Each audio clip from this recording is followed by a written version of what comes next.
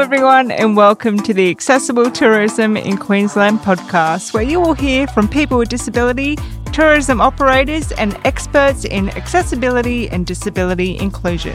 This podcast is supported by the Queensland Government. Hello, my name is Bridie. I'm one of your hosts here on this podcast. I am a person with disability. I have cerebral palsy, spastic diplegia. And for those who don't know what that means the muscles in my legs are quite tight. So I walk with a bit of a limp. I personally like to call it a swagger, but it is a limp. And it means that I get fatigued easily because my muscles have to work so hard to operate. And it also means that my balance is affected. So whenever I use stairs or whenever I'm on a platform, I need to be able to hold on to something. Otherwise, I'm going face first. And that's not good for anybody. And joining me is my other host. Co-host, not my some would say. Co-host. My name is Ben Pettingill. And Bridie, I was going to say to you that I've never seen you limp, and that is because my personal connection to disability that I'll be bringing to all of the episodes, or most of the episodes, the ones that we're co-hosting together and the ones that I'm hosting, my lived experience, which was that at 16 years old, I lost 98% of my eyesight due to a rare genetic syndrome. So it was literally up the back of my classroom one day, looking at the diagram the teacher was drawing on the board. Something didn't seem quite right. It was this tiny, tiny little bit blurry. And upon getting some tests done, going to hospital, getting it checked out, initially we got told it was nothing serious. I woke up the next day having lost nearly 98%. And a couple of weeks after that, we eventually got the results that it was incurable, it couldn't be fixed, and I was going to be blind for life. As I'm sure you can try to imagine, listening out there, that moment, not just being told that I was blind for life and losing my eyesight, but also now living with the label of having a disability, changed my life in so many ways. There was so many barriers that I now had to face. There were so many uncertainties, so many questions, so many unknowns, but also in and amongst all that, there were some opportunities. But the opportunities were very dependent on the attitudes and the perceptions of the people around me, the organisations I was interacting with, and all of that sort of thing. And at the end of the day, Bridie, you're still Bridie, I'm still Ben, and we've also got a great mate of ours and the guest on the podcast today to bring his lived experience, Michael Hughes. Michael, great to have you with us here, mate. How are you? I'm not too bad, thanks, Ben and Bridie. A little bit about me. So my connection to disability, I am a T3, T4 paraplegic as a result of a car accident that I was in when I was 18. So basically what that means is I dislocated my spine around my chest. So I fractured my sternum in the process, but in dislocating my spine, I snapped my spinal cord. So from just around where my nipples are, I've got no feeling or movement below there. Everything still works fine above there, but from there down, I've got no feeling or movement. So I'm a wheelchair user, been in a wheelchair for about 18 years now, starting to get the hang of it. So that's how I found myself in this podcast helping us today. Michael, I'll throw to you first, and then we'll share some of our own thoughts as well. But why is accessible tourism important to you, mate? I've kind of used travel as a bit of as a tool to show me what I'm capable of, as a bit of a challenge to myself. Like after sort of getting the hang of how to use a wheelchair to the point where I felt comfortable starting to have a crack at travel, I went out with some family around for support and eventually got to the point where I felt confident enough to start traveling on my own, which is, it's been a really big thing for me, sort of setting myself the goal of picking a location that I want to go and experience, and then having to navigate through the process of working out what that accessible travel is going to look like, make sure that I can have the most comfortable experience that I can, and then, getting there and trying to experience different parts of the world. So, it's really big for me. When it goes well, it's always a rejuvenating experience when I have a good holiday and it goes well. Yeah, like it is for anybody with or without disability. That's why we all go on holidays. What's it mean to you, Bridie? For me, I reckon I'm pretty similar to Hughesy. I, like anyone, love to go on a holiday. And as somebody myself, I get really tired really quickly. and I have to manage that. So for me, often, to be honest, I love a good adventure holiday. I'm all about a good zip line. I'm partial to a nice hike, but my favorite holiday is sitting by a pool, finding a buffet breakfast and reading a good book. And I need that time to rest and recharge like everybody else. So accessible tourism for me means that I'm able to do those things without barriers. For sure. Yeah. What about you, Ben? What does it mean to you?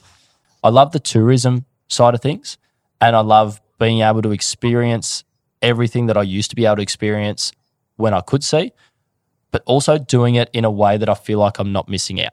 So I think that for me is why the accessibility is so critical. When I feel like I'm experiencing something and not missing out compared to everybody else, that's when I really love it. I think for me as well, Benny, that's a really big one, is because I had my life before the accident and then my life after, when I can go and have an experience and go, oh yeah, look, granted I've pushed myself up the hill to get here in my wheelchair, but I'm still experiencing pretty similar to how it would have been before. That's the kind of thing that I was talking about being a really big sort of positive experience for me, because it helps me see what I'm capable of. Hughesy, what do you need in order to access certain spaces, in order to have an inclusive experience when you're on holiday? Well, for me, obviously the wheelchair access thing is a big important one. I need to be able to know that there's going to be sort of flat paths to be able to get me where I'm going, not have any stairs. If there is somewhere upstairs, that there's elevators, all that kind of stuff. And just having that awareness before I go there can make a huge difference as well. Because obviously we've got to put a bit more planning into things. And yeah, so just for me, if I know that where I'm going, if they've been able to give me as much information about what that experience is going to look like, that can be sort of make the difference between me approaching the trip with a bunch of stress and anxiety or a bunch of excitement. And we hear a lot from tourism providers that they want to provide information about the accessibility options that they can offer. But we hear that they have a lot of fear around disclosing what they can't offer, what aren't accessible factors with their venue or within their facility or their business. How important is it to you if people are upfront about where they have strong accessibility supports and adjustments, and ones that may potentially need improvement and not be there yet? Look, that is a fantastic question, Brady, because for me, and I see this so often. I'll be doing a bit of research and I'll be like, all right, try to find out whether or not the place has an accessible bathroom or that kind of stuff. And a lot of places, you sort of get the vibe that they don't quite have things up to scratch. Their intentions are good. They want to get things up to scratch.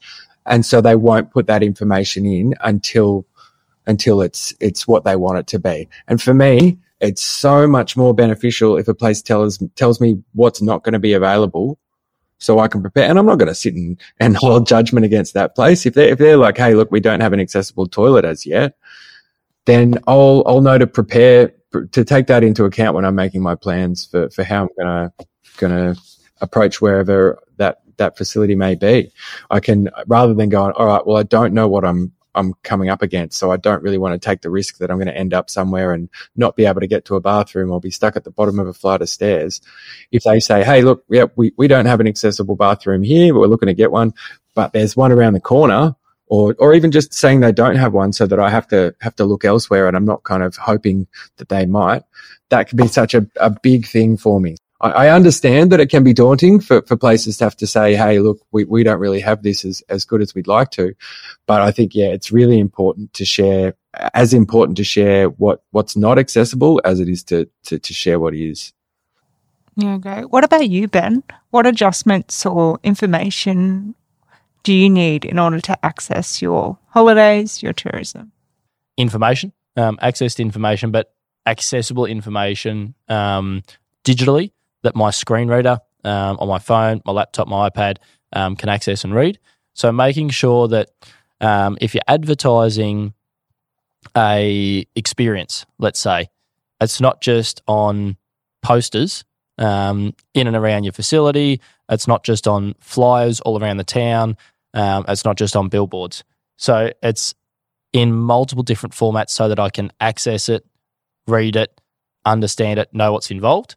then when it comes to actually participating in the experience or going to that place, having multiple formats to be able to say provide information. Quite often, if you say going on a fishing charter or going on a scenic flight or whatever that happens to be, you've got to provide information. And quite often that comes in the form of a paper form. Here, can you fill this in with all your details, a waiver or whatever it happens to be. Now, I can't fill that in independently by myself. So that either means that I have to take somebody with me, be with somebody, or I lose that sense of independence because I've got to rely on somebody there to fill it in. Whereas if they can be proactive enough to identify that and go, hey, we normally do this in paper form. Do you want me to email it to you in a Word doc or put it in an email? You can just type in your information and send it back. Absolutely. So then that gives me that sense of independence. That's probably one thing. And then just adding on to what Michael was just sharing about the accessible features, I'm very similar and of a very similar viewpoint that I would rather know everything you do and don't have and put the control and the choice back to the person with a disability by saying, hey, here are the 3 or 4 accessible features that we do have currently. Here's 5 that we don't have. We know we're not perfect, but at least now you have all the information. And that makes the decisions and my planning so much easier, rather than only seeing the 4 things that you do have. You're not telling me the 5 things that accessible features that you don't have, or the 5 parts of your experience or facility that is not accessible. And I've got to find that out as I go. Much more frustrating, creates a much more negative experience rather than knowing that in advance and preparing for that. What about yourself? For me, with my disability, distance is a big thing. If somebody tells me a walk is 5 minutes down the road, or for me, that's probably 10 minutes down the road. But if you tell me that in meters, then I know exactly how long that is and how long that will take me. But also a big thing for myself is attitudes. We talk a lot about misconceptions and unconscious bias. I am somebody who has a visible limp, and people often have the misconception that I am intoxicated or I am drunk because of my limp. And they go to that exact assumption, particularly when I'm on holidays. You know, we're often in restaurants, we're often around bars. So I've had experiences where staff make assumptions about myself, and that can be really difficult. So for me, positive attitudes is so key. Yuzi, can you think of any examples where you've faced any challenges or barriers when you've gone on holiday? And if so, what do you think that tourist provider could have done better? If I've been in places where I've been traveling with people and was on a work trip with a couple of colleagues. We're all going in to get our room keys, and sort of room key gets handed out to one person, gets handed out to the next. They see me in my wheelchair, and then they hand the key to my colleague as if to imply that I'm not, they've sort of seen my wheelchair and made the assumption that I'm not going to be able to communicate with them, so that they've turned to my colleague. And that obviously didn't make me feel that great when they could have, I was using the room for myself. I needed the key. So I think, the attitudes can be really big, because you sort of, you go through an experience like that, and then you it's easy to get sort of stuck in your head and going, oh, well, these people don't really see me like a regular tourist. They see me like a bit of a burden, it can be easy to get stuck in your head with those things. So positive attitudes are really important. And we know people have that moment of panic. I mean, we even have that moment of panic when we don't know what to say. Language is always changing and evolving. We don't know the best language to use. But I think at the end of the day, it's always important to speak directly to the individual. It sounds so basic, but often people, when they're communicating with people with disability, like Yuzi shared, they make that assumption that they need to speak to their colleague or their companion or their support worker. Just always talk directly to the person with disability. And if they can't communicate for themselves, then a support worker or the person with them will step in. But always start directly with the person. It's so important. And I think I'd way prefer someone to be trying to be to be inclusive and accessible and maybe not get it right than to not try at all like they did in that scenario. We've probably hit a really cool part of the conversation that I think we can just share some really practical tools and tips around interacting with patrons, customers, people with disability more broadly. And Michael, start with you, because I know this is something that people do overthink. You're in a wheelchair. Do you prefer people to stand up or bend down to speak to you? I've never, to be honest, I've never really had many experiences where they've done one and I wish they would do the other, unless it's like somewhere really loud. If it's really loud and you're 6'6" and you're standing up and you're just talking quietly, yeah, it's a little bit difficult for me to hear in those scenarios. But yeah, I guess if you're unsure, the best way to approach that for me is just go, hey, do you want me to duck down? No, all good. Oh yeah, that'd make it easier. Like we keep touching on, it can be easy to overcomplicate those things, but much like you would with someone who was sitting in a chair that didn't have wheels, if you weren't sure if they could hear you, you'd probably just check in with them and go, hey, do you want me to bend down and talk a little bit closer to you? So yeah, it's just the importance of asking and listening when people give you a response as well. What about you guys? I think for me, a really simple one is, until you speak, I don't know you're there. And depending on what you say, I don't know that you're talking to me. So if I've walked into reception, if I've walked into the front counter, if I've made it to the front of the line, I don't necessarily know that I'm at the front of the line. I don't know that I'm the next person to be called forward for that ride at a theme park or up to reception to ask that question or that query. So if I'm standing there with my white cane, introducing yourself by name, giving that little bit of extra direction and saying, hi, sir, welcome, sir. Just take 2 steps forward. You're next in line. I know that if you're saying that and saying take 2 steps forward, you're probably talking to me, because anyone that could see will know that they're next in line and will know that they need to take 2 steps forward. You've all of a sudden, just by using and choosing those words, separated me from everybody else. Hughesy, you often tell a story with your experiences where people make assumptions about your needs and how they can help you, but may not always listen to your response. Do you have any experiences with that, or do you want to speak to that? Well, one thing that I do get, just to go on a quick little tangent, one thing I always get with accessible rooms, like I said, I'll do all the research, make sure the rooms are accessible, and then I'll go in there and the shower, there'll be a handheld shower head, which makes it great for me. But it's always put right up the top, really high. And then I go in there and I'm looking at it and I can see that it's there, but I can't do it. So little things like that, where if you've got an accessible room, just taking into account the placement of things around the room.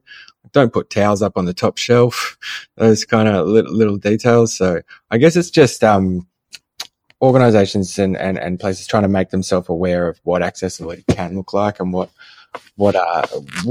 barriers people might face, and I guess taking in any constructive criticisms. I had a really bad experience one time that actually ended up working out quite good. My family and I were looking to go on a vacation. My family called and asked about accessible rooms, and there was someone on the call who took that and said, "Oh no, we don't cater to those people."